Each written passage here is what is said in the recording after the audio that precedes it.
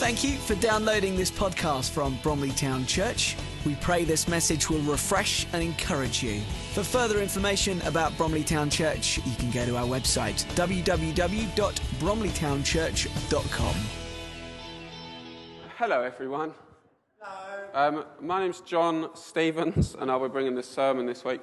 So, Jonathan, as said, is away in Croatia, everyone's favourite former Yugoslavian state. And so there's an interruption in the series of sermons that we've been receiving from Jonathan. Jonathan had been doing a series on Elijah from 1 Kings, but there's an interruption to that today, and I'm talking about faith. But I just wanted to bring an encouragement to anyone who hasn't listened to all three of the sermons we've had about Elijah so far. We've been quite blessed in this church to have teaching from John Melindy and Mark here several times and on the video. And I was kind of discussing this with Stella, that we felt that, you know, when you've received a word directly from God which is relevant for the time, there's you can feel things being broken in you, but there's no condemnation. So there's conviction from the word of God, but there's no condemnation. And the word comes to you exactly the right time. And I have to say, to encourage you, that is exactly what's happened with these three sermons we've had about Elijah from Jonathan. They've been at exactly the right time, exactly the right word from God that have come to us. And I should encourage us all to listen to them again or listen to them for the first time and to prepare ourselves for what we're going to receive, because they've been awesome sermons. But like I say, there's an interruption from that today, so we just hope the standard won't drop too much. But I'm talking about faith from Hebrews chapter 11. And so the title for the podcast will be Faith Hebrews 11 or something like that. So Hebrews chapter 11, probably quite well known to all of us. And it's obviously about faith, which is why the sermon's called Faith. So Hebrews chapter 11 has the definition of what faith is. It's the place in the Bible where faith is defined in the first few verses. And then it kind of contains this hall of fame of faith. So it's like these heroes of faith from the Old Testament. And verse 2 in Hebrews 11 says that the heroes of old, or something like that, were known by their faith. So the way that these great characters from the Old Testament became great characters is because of their faith. And so Hebrews 11 has kind of a list of these stories and how they showed their faith and stuff. And so the purpose of the letter, the purpose of this bit of the letter of this chapter is to bring encouragement to people who might be flagging in their faith. So it defines faith and then brings encouragement.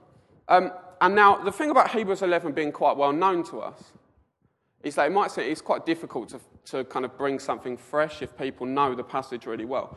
But kind of the point is that the church that the writer of the Hebrews was writing to, these stories were very familiar to them as well. But the writer still wanted to bring out why faith was important, to encourage them to persevere.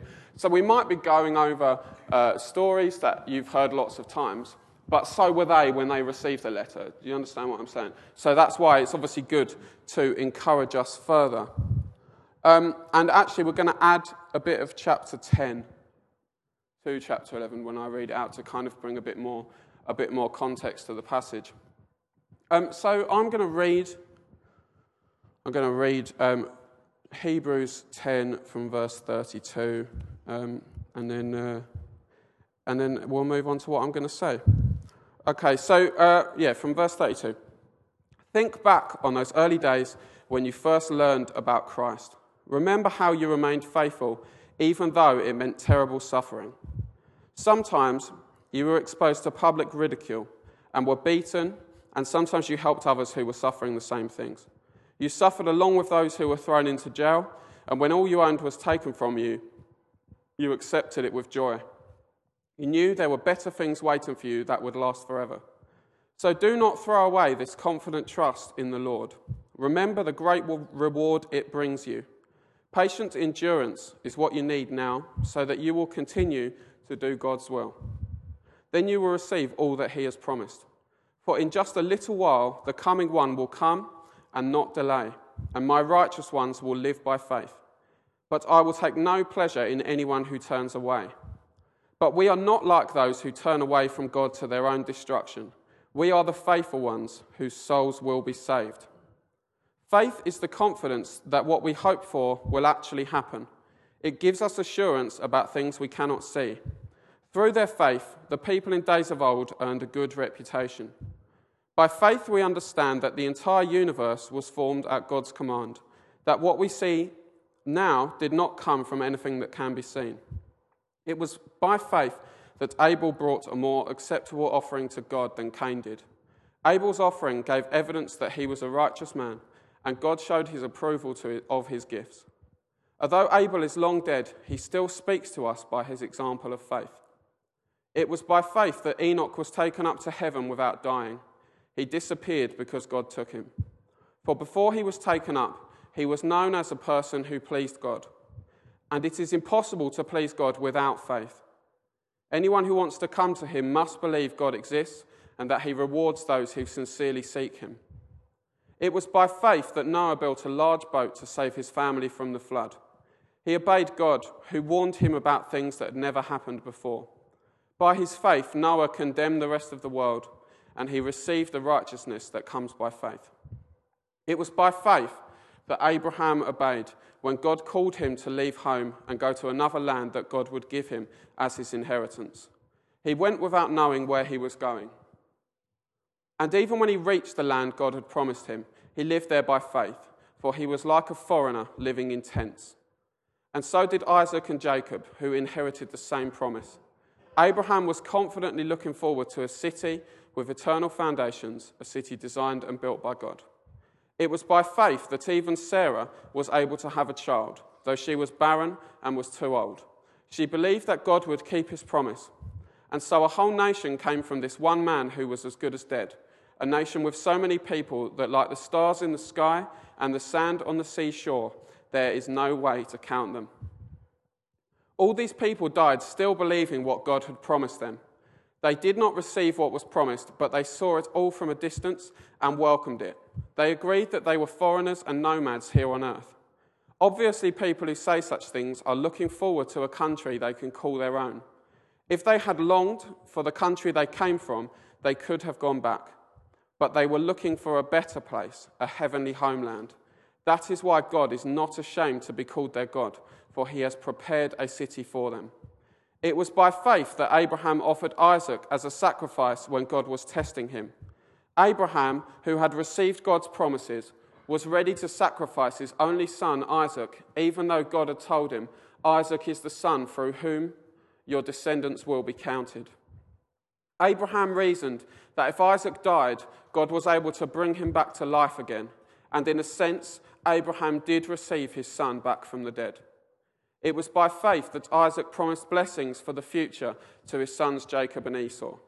It was by faith that Jacob, when he was old and dying, blessed each of Joseph's sons and bowed in worship as he leant on his staff.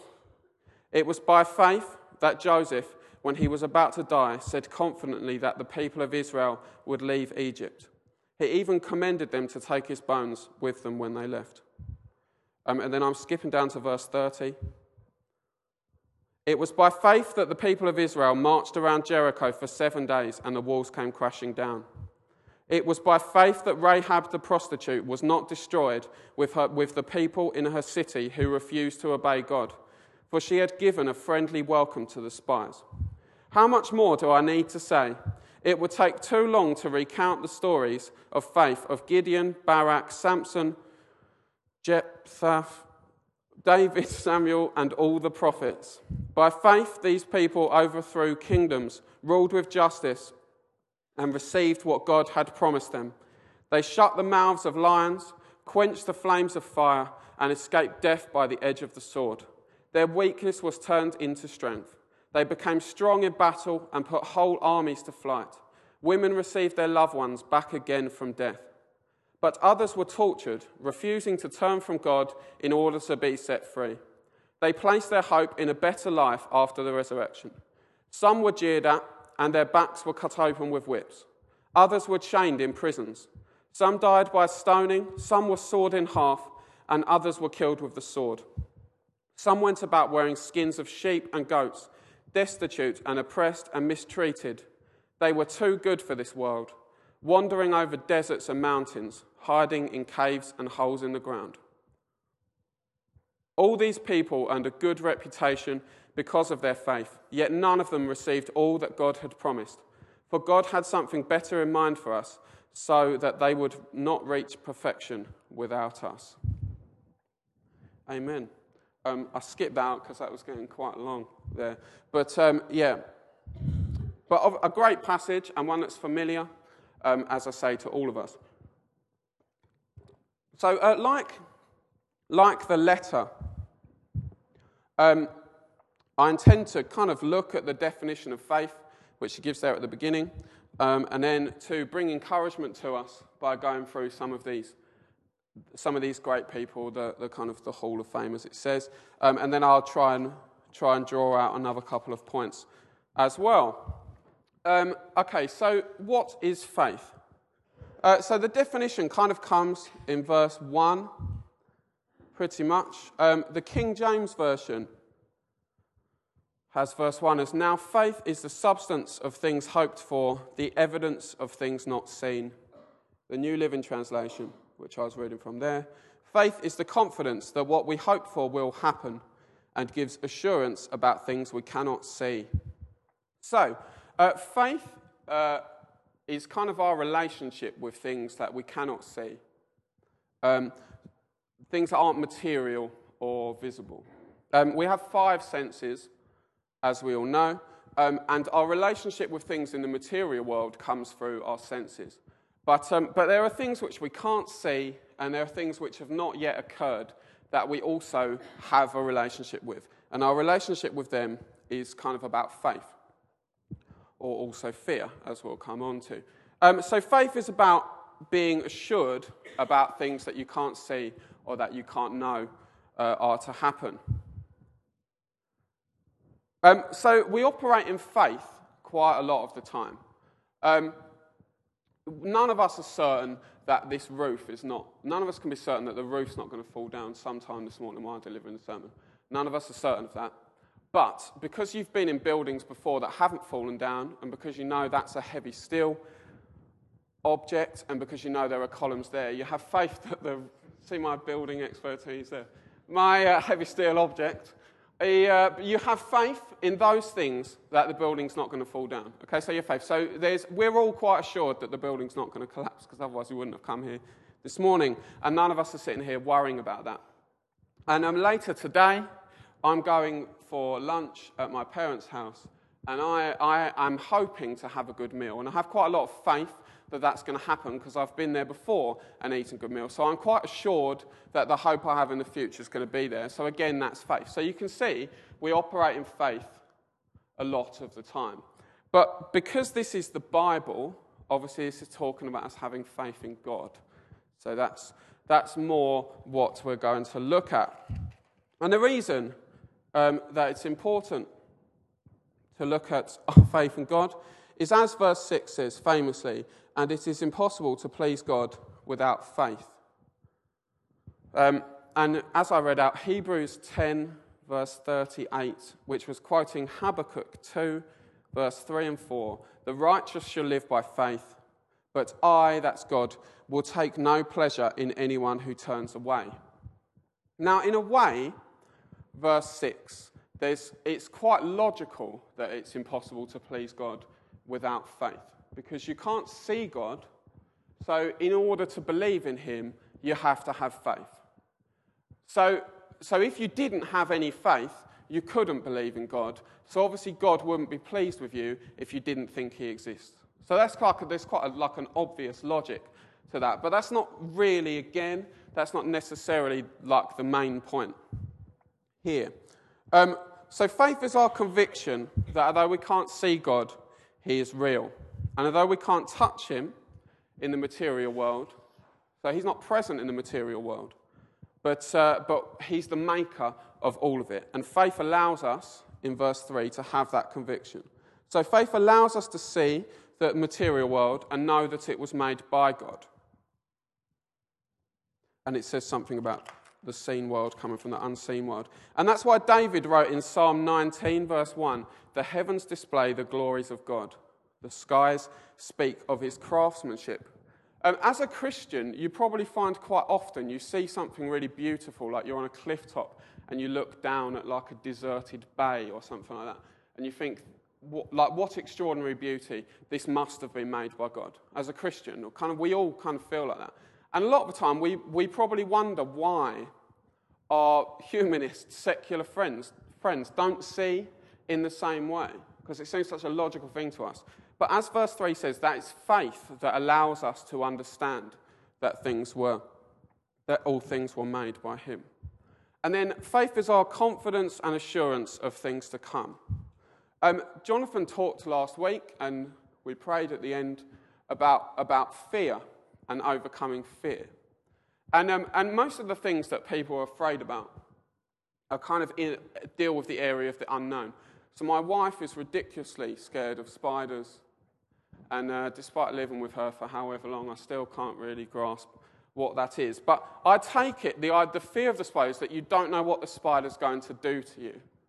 Nothing, because it's so small. But you don't know what the spider's going to do to you. And again, like, you might be afraid of a situation you've got coming up at work or something like that, or sometimes we're afraid of what other people might think of us. But generally, the things that we're afraid of, it's because we don't know what's going to happen, and what we fear is that what will happen we won't be able to deal with. So will we be able to cope with what's going to happen? No. That's what most, it seems to me, that's what most fear is about. And that's where most fear comes from. And as Jonathan said, faith is the opposite of fear. So faith is the assurance that what you hope for will happen. And what comes with fear is it's like you're thinking the worst about what could happen and you don't feel you can cope. Whereas faith tells you that you're confident that your hopes will happen and therefore you can deal with the future. So you can see there why they're opposites. And I think the simple point, I dropped the big paper clip. I think the simple point that kind of comes from this is, if we believe in Yahweh, if we believe in Almighty God, then fear is not an appropriate response to the unseen and to the future. It's not appropriate. God is eternal and was before anything, and when everything falls away, God will still be there. And everything that exists was made by him.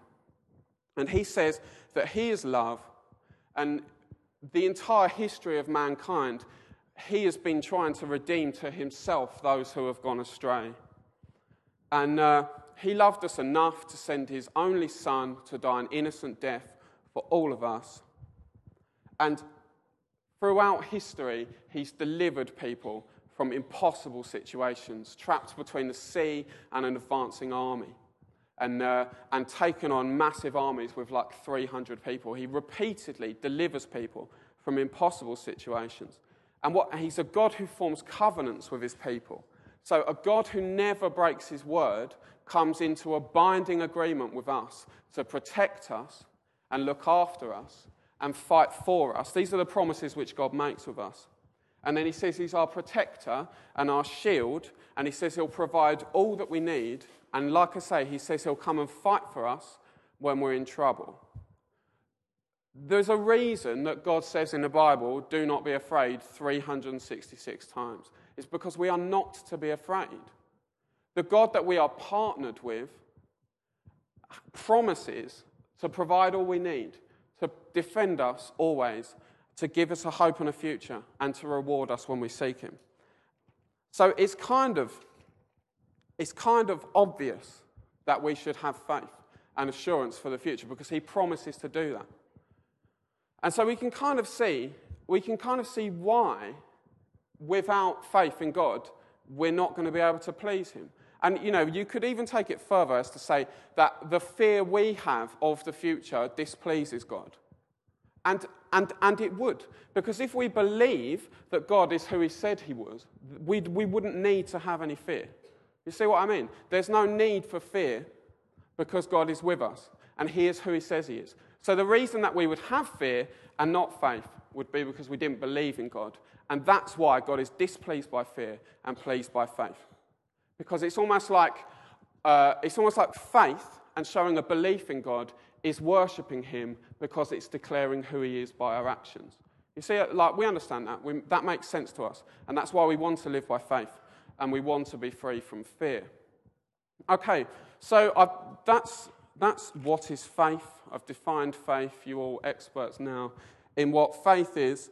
So we'll just have a look at we'll kind of go through and look at some of these. So this is the Hall of Fame of faith. As it says again in verse 2, through their faith, the people in days of old earned a good reputation. So the first one mentioned is Abel, the brother of Cain. And now his story is in Genesis chapter 4. Now, the story in Genesis chapter 4 doesn't mention faith at all, but the writer of Hebrews insists that Abel was showed by faith that he was a righteous man. So we go along with that. So what happened, how Abel displayed his faith, was that he was a pastoral farmer, which means he raised animals. And his brother Cain was an arable farmer, which means he grew plants. And they both came to make an offering to God. And Cain brought some of the crops that he'd harvested. And Abel brought the best portions of the best lambs of the first ones born to him. And so the offering was pleasing to God. So I suppose Abel displayed his faith by giving away the very best he had to God and seeing that was a worthy thing to do. So he recognised that the very best of what God had given him, he should give to God. So in a way, that action displayed his worship of God. So the faith is that he understood. So he understood who God was, and that's why he responded with that. So that's how Abel showed his faith. The next person he talks about is Enoch. Enoch is in Genesis chapter 5. And again, there's not a great deal about Enoch in the Bible, but we kind of probably all know the story, or we should all know the story. So Enoch lived to be 365 years of age, and he had a son when he was 65. And what the Bible says about Enoch was he walked in close fellowship with God for 300 years. And then God came and took him. Now, we don't, like I say, in Genesis, it doesn't really say why that displayed faith. Because it's not like God said, I'm going to take you, and Enoch believed. He just walked in fellowship with God. But I suppose it's kind of an echo of the promise that we too will receive in Enoch, and that's why the story brings encouragement to us, because our destiny too is to walk in close fellowship with God and then not die. Because if we walk in close fellowship with God, we receive the eternal life that he promises. And I suppose I suppose the faith that Enoch shows is that he, because the Bible doesn't say what Enoch did for a job, and it doesn't say anything about his wife. It doesn't say anything really about him other than he walked in close fellowship with God. And Enoch knew that if he put God first in his life, everything else would be added to. And then you see the reward of he didn't die. So just like David's epitaph when he dies is that he did the purposes of God in his lifetime, Enoch's too, another one to aim for, that people would say of us, we walked in close fellowship with God, and then he took us. And we didn't die. So they're the first two, and like I say, the stories in the Bible don't necessarily talk about them having faith, but they showed faith. Okay, but the next one is Noah, and that's in verse 7, and obviously Noah's in chapter 6 of Genesis. So, and we know what happened to Noah. The people of the earth were very wicked, And Noah was the only righteous man in the earth. And again, he walked in close fellowship with God. And so God came to him and said he would make a covenant with him, build a large boat, and take 2 of every animal. And I'm going to destroy everyone else in the earth, but I'll keep you safe. And what the Bible says is that Noah did exactly what God commanded. The last verse of Genesis chapter 6, God did exactly what God had commanded. And we kind of think about the story of Noah, like everyone mocking Noah as he builds the boat and everything like that. Now, that's not anywhere in the Bible.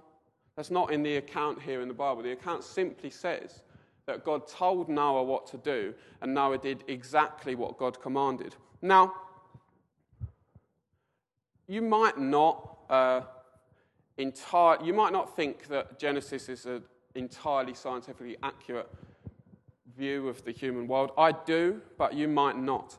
But what Genesis suggests up to this point is that in Genesis chapter 2, when God talks about how he watered the plants, there hadn't been any rain. So Genesis, there's a verse in chapter 2 where it says that the springs of water came up from under the ground and watered the plants because God hadn't yet sent any rain. That's what it says. And then it doesn't say again anywhere until chapter 6 that it had started to rain. So you could think that Noah had never seen rain. So it's not necessarily within the realms of what Noah could see to be told that he should build a massive boat because God's going to flood the earth. But what Noah did was he did exactly what the Lord commanded. In the face of what he could see in the material world, that didn't matter, because how Noah lived, he lived in close fellowship with God, and when God spoke to him, he did exactly as God had commanded. And that is how Noah showed his faith. The next one is Abraham, and apologies in advance if I say Abraham when I should have said Abram, or I say Abram when I should have said Abraham, because he changes his name midway through the story. And that's to be found in Genesis chapter 12, and I'm just going to turn to that, because it's quite easy to turn to. The Lord said to Abram, "Leave your native country, your relatives, and your father's family," this is chapter 12, verse 1, "and go to the land that I will show you. I will make you into a great nation. I will bless you and make you famous, and you will be a blessing to others. I will bless those who bless you and curse those who treat you with contempt. All the families on earth will be blessed through you." Okay, so it says a bit later than that, Abraham was 75 when he set off with his wife Sarah, or Sarai, and his his nephew Lot. 75 years old.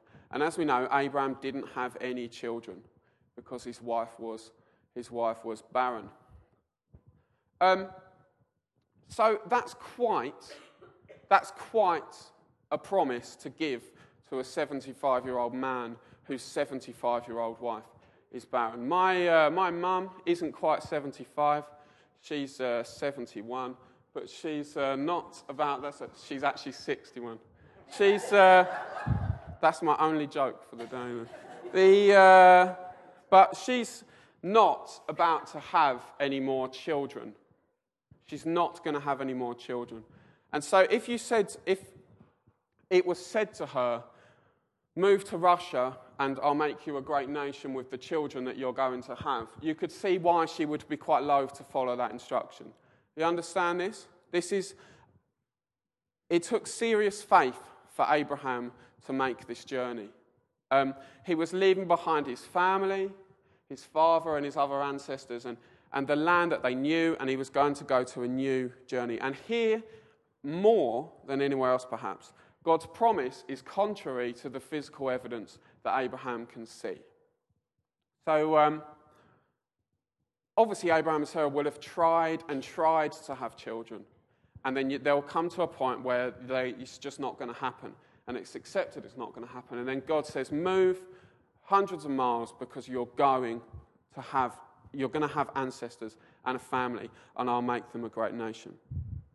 And so he does it. And that's awesome. And that's faith. Because in contrary to what he can see, Abraham has assurance and enough confidence in what he would hope for and God says he should do to travel hundreds of miles and to believe this thing will happen even though it looks impossible. And then the other thing with Abraham here is that the promise that's verses 13 to 16 say that the promise to Abraham is before him and he's not going to see it. So Abraham will have there'll be a land for Abraham's family, and there'll be a great family, and people will praise his name. People will remember his name as being a great name, and they do today. But Abraham won't see any of that. He's not going to see that, but he still believes. And it's that great verse. It's that great verse, verse 16. 15 and 16. If they had longed for the country they came from, they could have gone back. But they were looking for a better place, a heavenly homeland. That is why God is not ashamed to be called their God, for he has prepared a city for them. And just as Abraham's people might have been nomadic and moving about in tents, Abraham's spiritual journey when God called him was nomadic. He was on a spiritual journey that nothing was going to move him off. And he was bound for that homeland. And it's people who are prepared to leave what they know and go where God says, that God says he's not ashamed to be called their God. And we learned at the conference recently that God was known as the God of Abraham because he was covenanted with Abraham. And so they exchanged names. So Abraham became the father of nations, and God became the God of Abraham. But also, God was not ashamed to take that name because Abraham was not ashamed to put all his trust in God and to do what God said. And they're the people that God is not ashamed to be the God of, the people who would do what he says without thinking of the consequence or without thinking about the material things they'll see. So that's awesome. And then the third bit with Abraham is, it says, where's the verse? It's verse 17. It was by faith that Abraham offered Isaac as a sacrifice when God was testing him. The story of Abraham, it's like Abraham travelled this very long way, like he was asked to. And he tries to have a son. He tries to have a son with the servant, and the son's called Ishmael. So Abraham and Sarah try and manage the situation of having a son themselves, not in faith. And that goes quite bad. I'm not going to say that the consequences of that have been devastating for the world, but they haven't been good. It would have been better if Abraham had not had his son Ishmael. But eventually, God does this miracle. When Sarah's even older than 75, she becomes pregnant.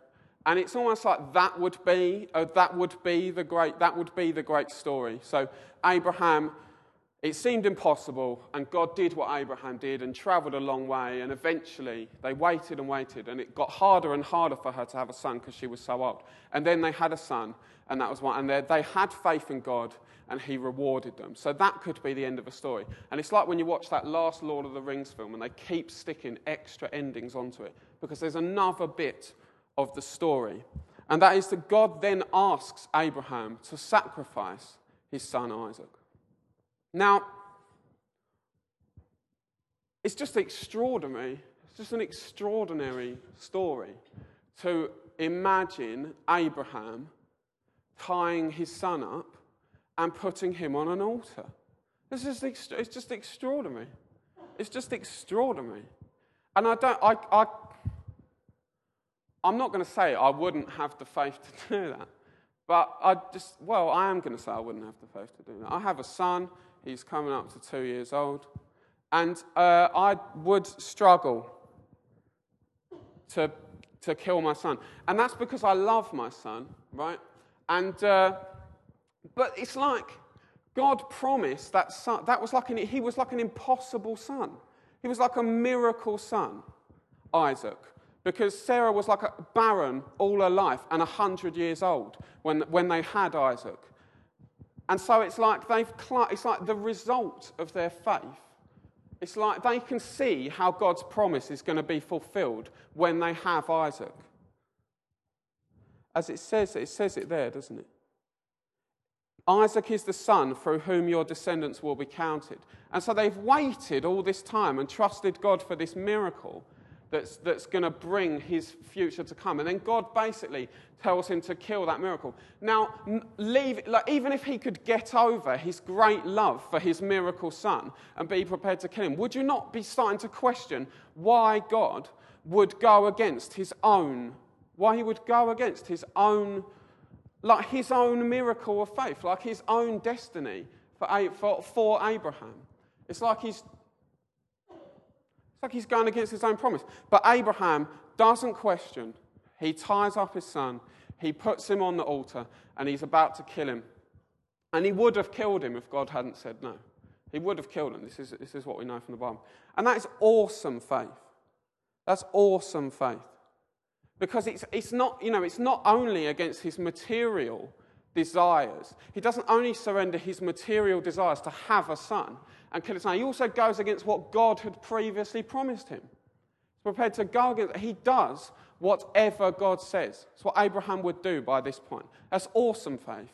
It's the greatest faith a man has shown in the Bible. It's awesome. It's awesome faith. And I don't really see why it's encouraging, because all I sense is that I would never, ever be able to do it. But there we go. It's encouraging. It's encouraging. But God rewarded Abraham for his faith. He rewarded him by seeking him, by doing all the things that he promised. And then, I skipped out reading through there for time, we'll skip down to verse 31. It was by faith that Rahab the prostitute was not destroyed with the people in her city who refused to obey God. So we know the story of Rahab. She is a prostitute in Jericho, and the two spies who have come to spy out the land go and stay in Rahab's house. And then other people have spotted this, and they tell the soldiers that the spies are in Rahab's house. And the soldiers and the king's men come to get the spies. And she says no. And then she tells the men that she did this because she knows they've heard the stories that God parted the Red Sea. And they have heard that the God of Israel, and she knows that the God of Israel is the Lord, that he is all-powerful. And so she puts her trust in him and says to the men, I will release you if you remember me. And the men say, because you've done this, God's going to spare your life. And so she puts a red rope on her window. And when Jericho's destroyed by 7 men blowing trumpets and people shouting, and this, that's featured again here, because again, the awesome faith of an army prepared to walk around, as Johnny was saying. And instead of fighting, they'll blow their trumpets and shout, and God will give them the victory. And when that happens, and the whole city is destroyed, and everyone's killed, Rahab and her family are remained. And that's by faith in God that saved her life. We can see that. So it's another awesome story. And food for thought for all of us about accepting what society would see as the detritus and sinners. Immediately redeemed. All she'd done, immediately redeemed when she placed her faith in God. It didn't matter that it's not important that she's a prostitute. And she later goes on, is it in Luke? She's in the hereditary line of Jesus from the Noah, wherever it's from. She's in the hereditary line of Jesus because of that faith. Amen. So awesome. An awesome woman. And then they kind of go through. There's this list. It will take too long to recount the stories of the faith of Gideon, Barak, Samson, Jephthah, David, Samuel, and the prophets. And it would indeed take too long for me to cover all of them. But David fighting Goliath is quite awesome there in the story. But we're not going to go any more on them. And we just say from these, if we face difficulties and situations that seem to be impossible in our lives right now, then that's good, because so did these people. And they entered this hall of fame because they endured and trusted God, and they obeyed God in the face of whatever their circumstances were. They obeyed God. And I suppose the only reason we wouldn't do exactly what God said, as Abraham and Noah would be if we didn't trust him or we didn't know him.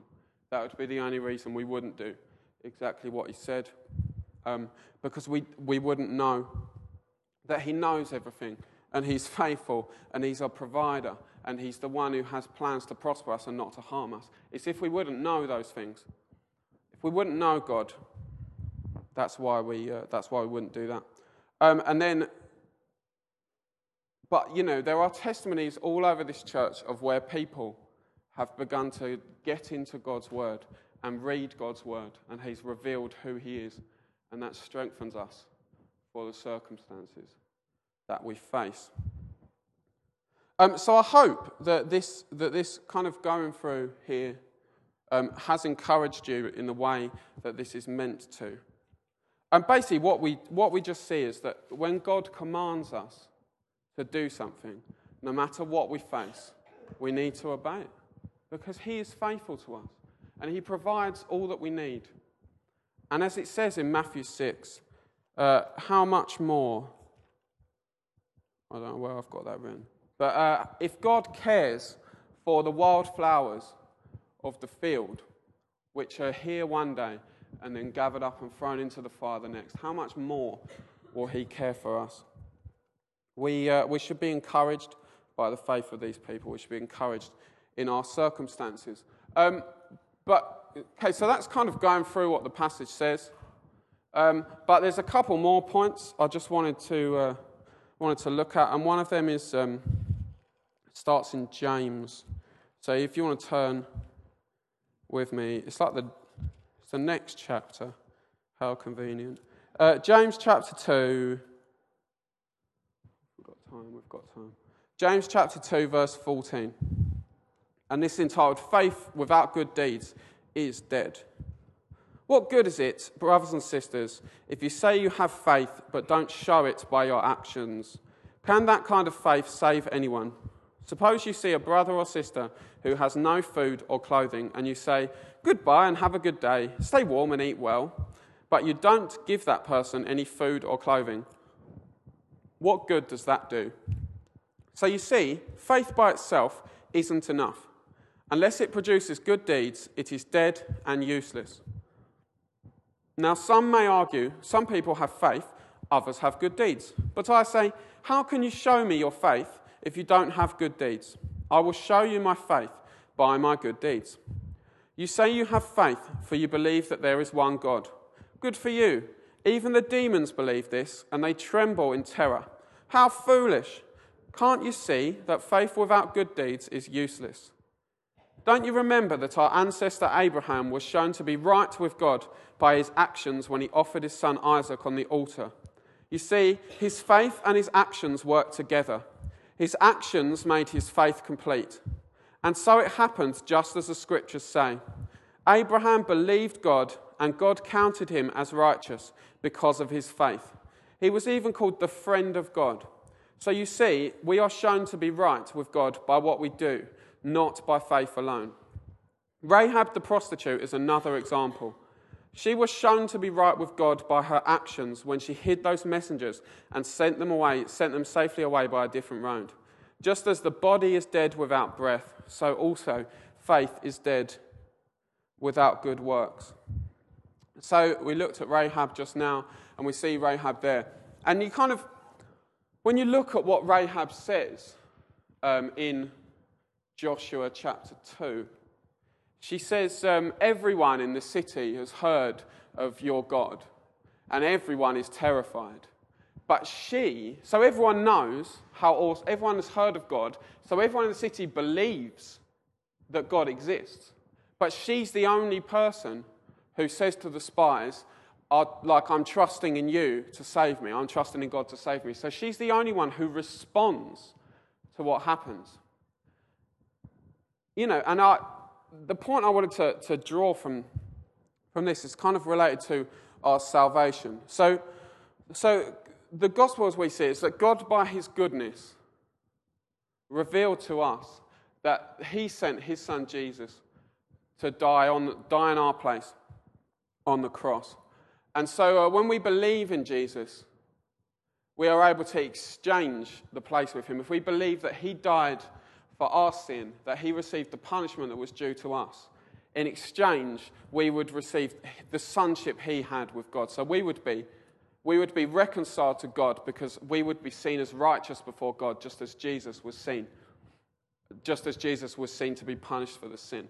So we've now then been redeemed to God, and we've been called his sons and daughters, and we've exchanged our old life for a new life.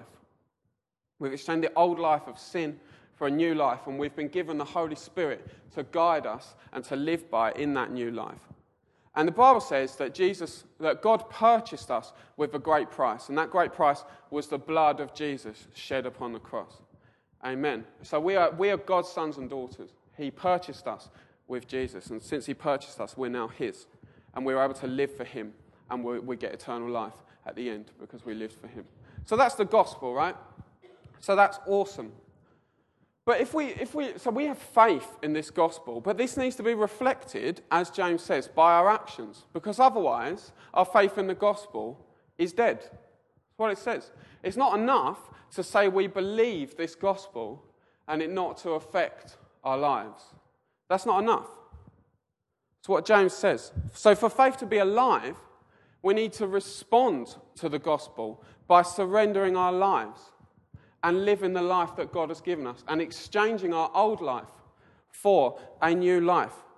And so we need to surrender the way that we live for ourselves. So our ambitions and our desires and our hopes and our plans and living for ourselves by comforting ourselves and doing what makes us happy, these things need to be surrendered in our lives. And we need to live for God's purposes. And we need to live to bring God glory instead of ourselves. And live to praise God instead of comforting ourselves. And if we don't do this, our faith in the gospel is dead. This is what James would say.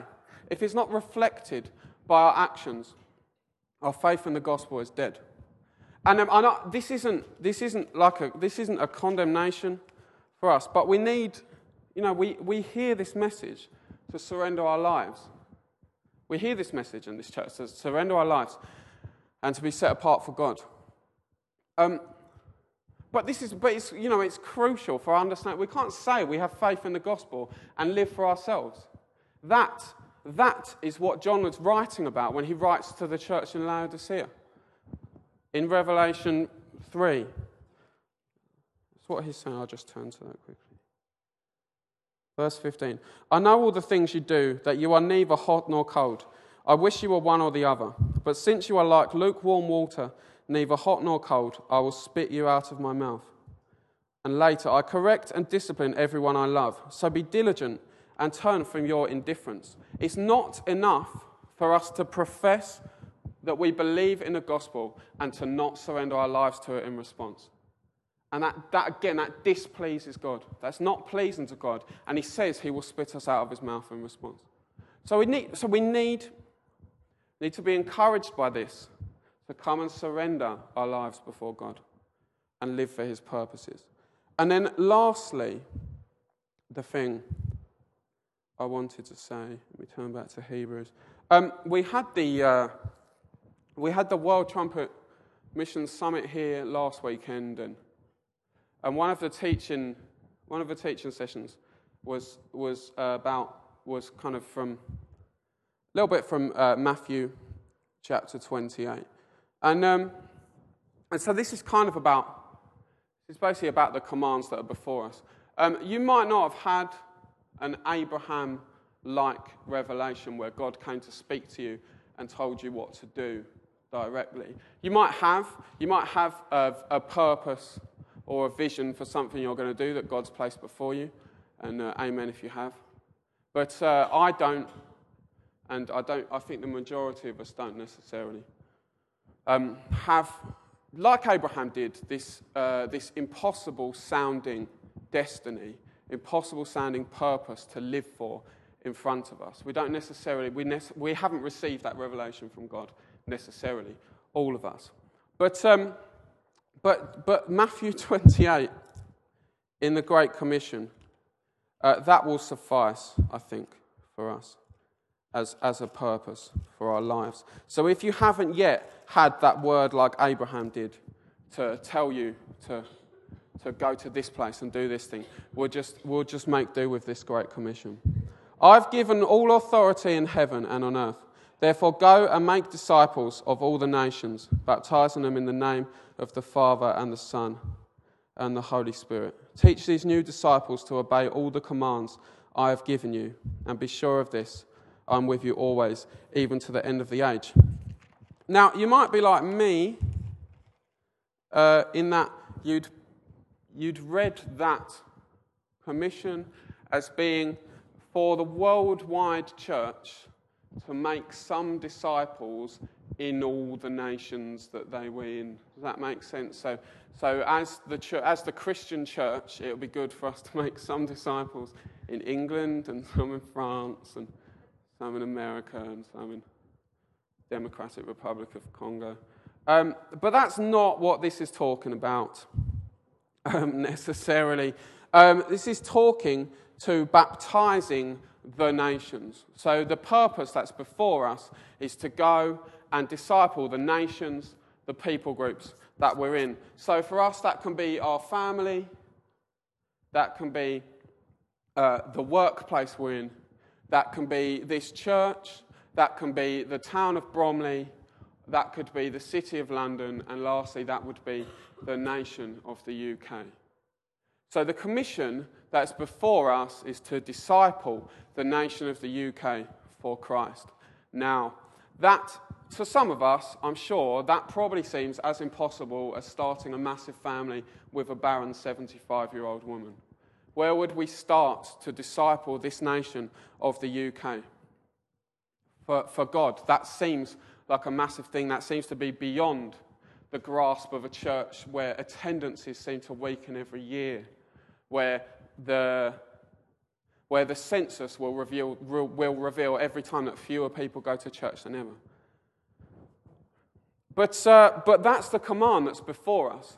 And if we look at Noah and we look at Abraham, we need to ignore the things that we see and how we would evaluate the situation and obey the command of God. And again, like Abraham, it's possible that we won't see this nation discipled for Christ in our lifetime. It's possible that you won't see your family discipled for Christ in your lifetime. It's possible we won't see this town transformed in our lifetime. But Abraham didn't see his family grow vast, and he didn't see them permanently settle in the land of Canaan, and he didn't see his name become great in all the world. But he still obediently promised. He still did what was before him. And we need to hear these words from 2 Chronicles again, and we need to do what it says. It's 2 Chronicles 7. Then if my people, you've heard it hundreds of times, then if my people who are called by my name will humble themselves and pray and seek my face and turn from their wicked ways, I will hear from heaven and will forgive their sins and will restore their land. You'll have heard recently in probably badly reported newscasts that the government were hoping to legalise gay marriage within this parliament. Now, I don't want to dwell on this particular issue, because I'm sure Colin, listening on the podcast or something, has heard enough about this already, and I don't want to dwell on this particular issue. But we need to wake up to what's happening in our nation this is like this game out. Don't blow this issue out of proportion. This is reflective of a nation that is fallen and moves further away from God all the time. And listen to me, I don't want to speak ill of what's happened in anyone's lives, but 17 years ago, the church of this nation were lying on the floor and laughing while the shops outside started opening on Sundays, while this country started having a national lottery. That should not happen to us again. A revival in this land shouldn't again see the church shut itself off and have meetings. We need to be humbled, turn from our wicked ways, seek God's face and pray for our nation. And it doesn't matter if we don't see that transformation come. That is the purpose which God has set for us as the church. For your family. You know, I may not see my father become saved. I know that I'll live longer than him. We may not see that. It might not seem possible. We need to turn from our ways, humble ourselves, and pray. This is the command which is before us. Discipling this nation may seem impossible for man, but what faith gives us is the assurance that we obey his commands and we trust that what we hope for will happen, whether we see it or not. And that's what's before us. And again, just to link this to Elijah, because Jonathan's been talking about Elijah coming and speaking to the revival, and we see how our land is so alike that which Elijah came and spoke into. You know, Elijah, the spirit of Elijah came from Elijah the Tishbite from Tishbe in Gilead. They say no one knew where Gilead was, no one knew where Tishbe was, and no one knew who Elijah was. But you know, Elijah had built himself in the quiet place as a man of prayer. And when the time came, he obeyed God's command and came and said, enough. And we pray that is the people we would be. Because God has a purpose for us. There's a commission there for us to disciple this nation. And we need to have assurance and confidence that he will do that. And we need to obey his command. Turn from our wicked ways, humble ourselves, and pray. And he will come and heal our land. And he will give us the heavenly homeland he talks about, even if we don't see that on earth. I'm going to pray. If Ian, you want to come. Heavenly Father, Lord God, we pray, Lord, would you speak to us, Lord God? Would you help us to know you as you really are? God, we pray that you would reveal yourself to us. Lord God, that we would know you, that we would know your strength, Lord God, that our faith would be in you. God, we confess that there are areas of our life where we remain in fear about the future and about what will happen, oh God. We long for you to free us from those fears, oh God, and instead we would know you and put our faith in you. And Lord God, we pray for what is before us, Lord God, the need to disciple this nation and this town. We say, Lord, although it seems impossible for us, impossible for man, it is the purpose you have put before us. And we pray that like Abraham and like Noah, we would be those who don't focus on the circumstances, but obey your command, oh God, and live our lives for you in confidence and with the assurance that you will fulfill your promises, oh God. In Jesus' name I pray. Thank you for listening. If you have any questions or you're after more information about Bromley Town Church, do visit our website, www.bromleytownchurch.com.